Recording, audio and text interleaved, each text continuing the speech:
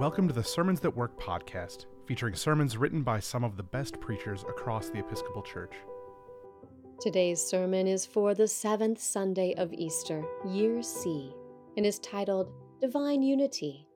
He was written by Michael Toy and read by the Reverend Danae Ashley, Associate Rector at St. Andrew's Episcopal Church, Seattle, and Licensed Marriage and Family Therapist at Soul Spa Seattle, LLC. Today's Gospel reading contains the climax and culmination of what is known as the Farewell Discourse, or High Priestly Prayer. In this scene, John has Jesus and the disciples, minus Judas Iscariot, in the room after the washing of the feet and the Last Supper. Here, in the longest recorded prayer of Jesus, he prays to the Father, asking that his disciples enjoy the unity shared between the Father and himself. He prays not only for those in the room with him, but also on behalf of those who will believe in me through their word. The Gospel reading from today speaks of a divine unity. Jesus prays that his followers may be one, as he and the Father are one. Reflecting on Jesus' prayer gives us space to examine what divine unity looks like, and what's worth uniting around. This vision of unity is a powerful challenge. In our shared world today, it's easy to look around and spot disunity. It's easy to point to the world, seemingly fractured around us, and see only polarization, inequity, and asymmetry. One need only turn on the local or global news to be struck by a lack of unity, even among Christians. The damage of division is all too well known on individual and institutional levels. Schisms and separations have become a painful part of the story of the global Anglican Communion these last decades. War and conflict have raged between groups of Christians. Where is the unity prayed for by Jesus? Have we as Christians simply failed to live out this unity imagined in Jesus' prayer? Throughout church history, humanity has seen glimpses of this divine unity. Stories are passed down of saints dwelling together in community that is not defined by tolerance or mere acceptance. To borrow a nautical metaphor, they row together in the same direction, overflowing with God's love. From a theological perspective, divine unity is not uniformity nor sameness, but rather flows out of right relationship with oneself, others, and creation. It's interesting to note that Jesus does not here command unity. This passage where Jesus prays to the Father follows discourse between him and his disciples in chapters 13 through 16. In chapter 13, the new commandment he gives to his disciples is to love one another. This is lived out in the story presented in Acts. Paul and Silas have been thrown in jail for exorcising a demon of divinization from a slave girl, abruptly cutting off her owner's source of income. Paul and Silas are thus beaten and jailed. But then, the story does not become just about escape, but an inverted story of rescue. Paul and Silas are singing hymns and praying into the night. Then, suddenly, the scriptures tell us, there is an earthquake, and miraculously, the doors fling open and the shackles break apart. But instead of fleeing off into the night, Paul and the other prisoners remain. The jailer, about to kill himself, is stopped by Paul, who calls out, letting him know that the prisoners are all still there. This grace that Paul and Silas show to the unnamed jailer is an act of invitational love. Paul does not coerce or threaten the jailer into joining their team or converting to their beliefs. No, he responds with unnatural grace and love. From there, the jailer takes them to his home, where they eat together and rejoice, falling into this pattern of early Christian community painted throughout the rest of the book of Acts.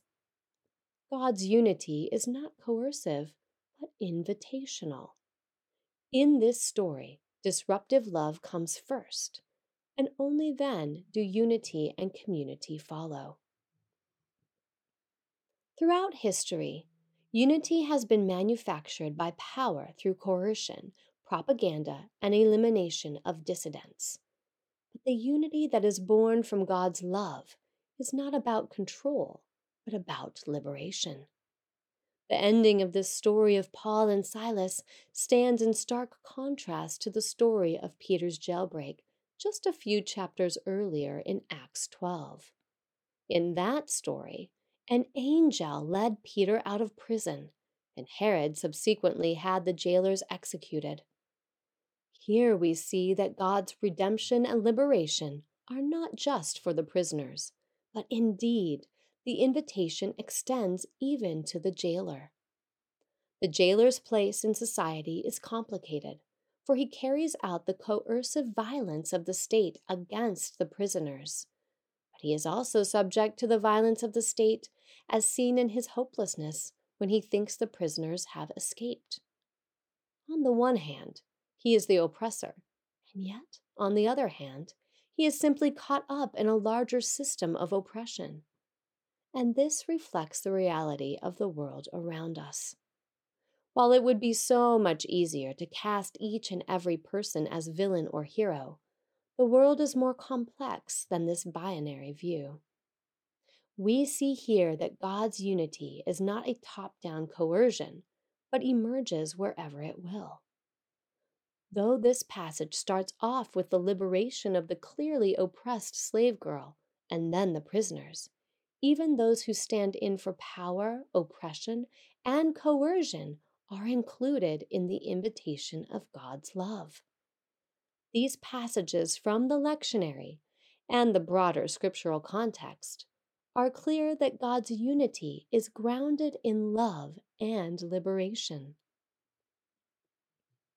Divine unity is divinely other. In other words, the unity that is born from God's love and liberation is not human unity, it is transcendent. A divine unity rejects any and all coercive pictures of human oneness. Humans have leveraged tools like empire, invasion, and colonization to force a false unity upon others. Cult leaders have suppressed difference and dissent by molding followers into subordination. Nation-states have waged propaganda and re-education campaigns to align their citizens to singular visions of power. The otherness of God's unity also means it is not born from consensus, dialogue, or even democracy. While essential and vital tools for humans to gather and move forward, too often a democratic majority can ignore the needs and voices of the few. In the same vein, calls for dialogue are often around a table preset with normalized assumptions of whose voices, opinions, and cultures matter. It's not that these things are bad, but their limits must be acknowledged. Divine unity is categorically different from these pictures. But that does not mean that Christians and churches are immune to these very human impulses for fraction, division, or control. The church has struggled with living out this divine unity for as long as the church has been around. A huge percentage of the epistles are written because of human differences emerging within the church. Even Peter and Paul have their moments of bickering and disagreement. But there is no forcing divine unity. Today's readings from John and Acts offer us an important lesson on unity. We must acknowledge that God's unity is not coercive. Unity is born of an invitation to love one another in a radical, sacrificial way. Divine unity is not born of a focus on who belongs and who doesn't. Christians are not one for the sake of being one, but are united in the love of God.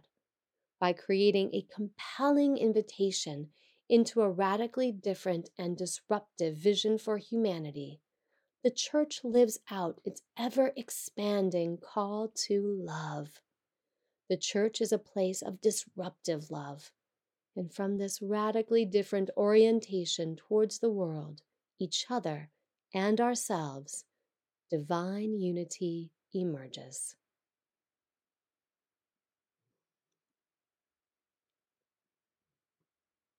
Michael Toy, an alumnus of Princeton Theological Seminary, has worked in Christian formation since 2013.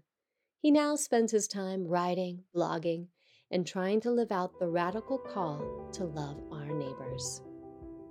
Sermons That Work is an offering of the Episcopal Church's Office of Communication. For more free resources, including sermons, Bible studies, bulletin inserts, and more, visit episcopalchurch.org/sermons. We would love it if you'd rate, review, and subscribe to our podcast on your favorite podcasting platform. And while you're at it, share it with a friend.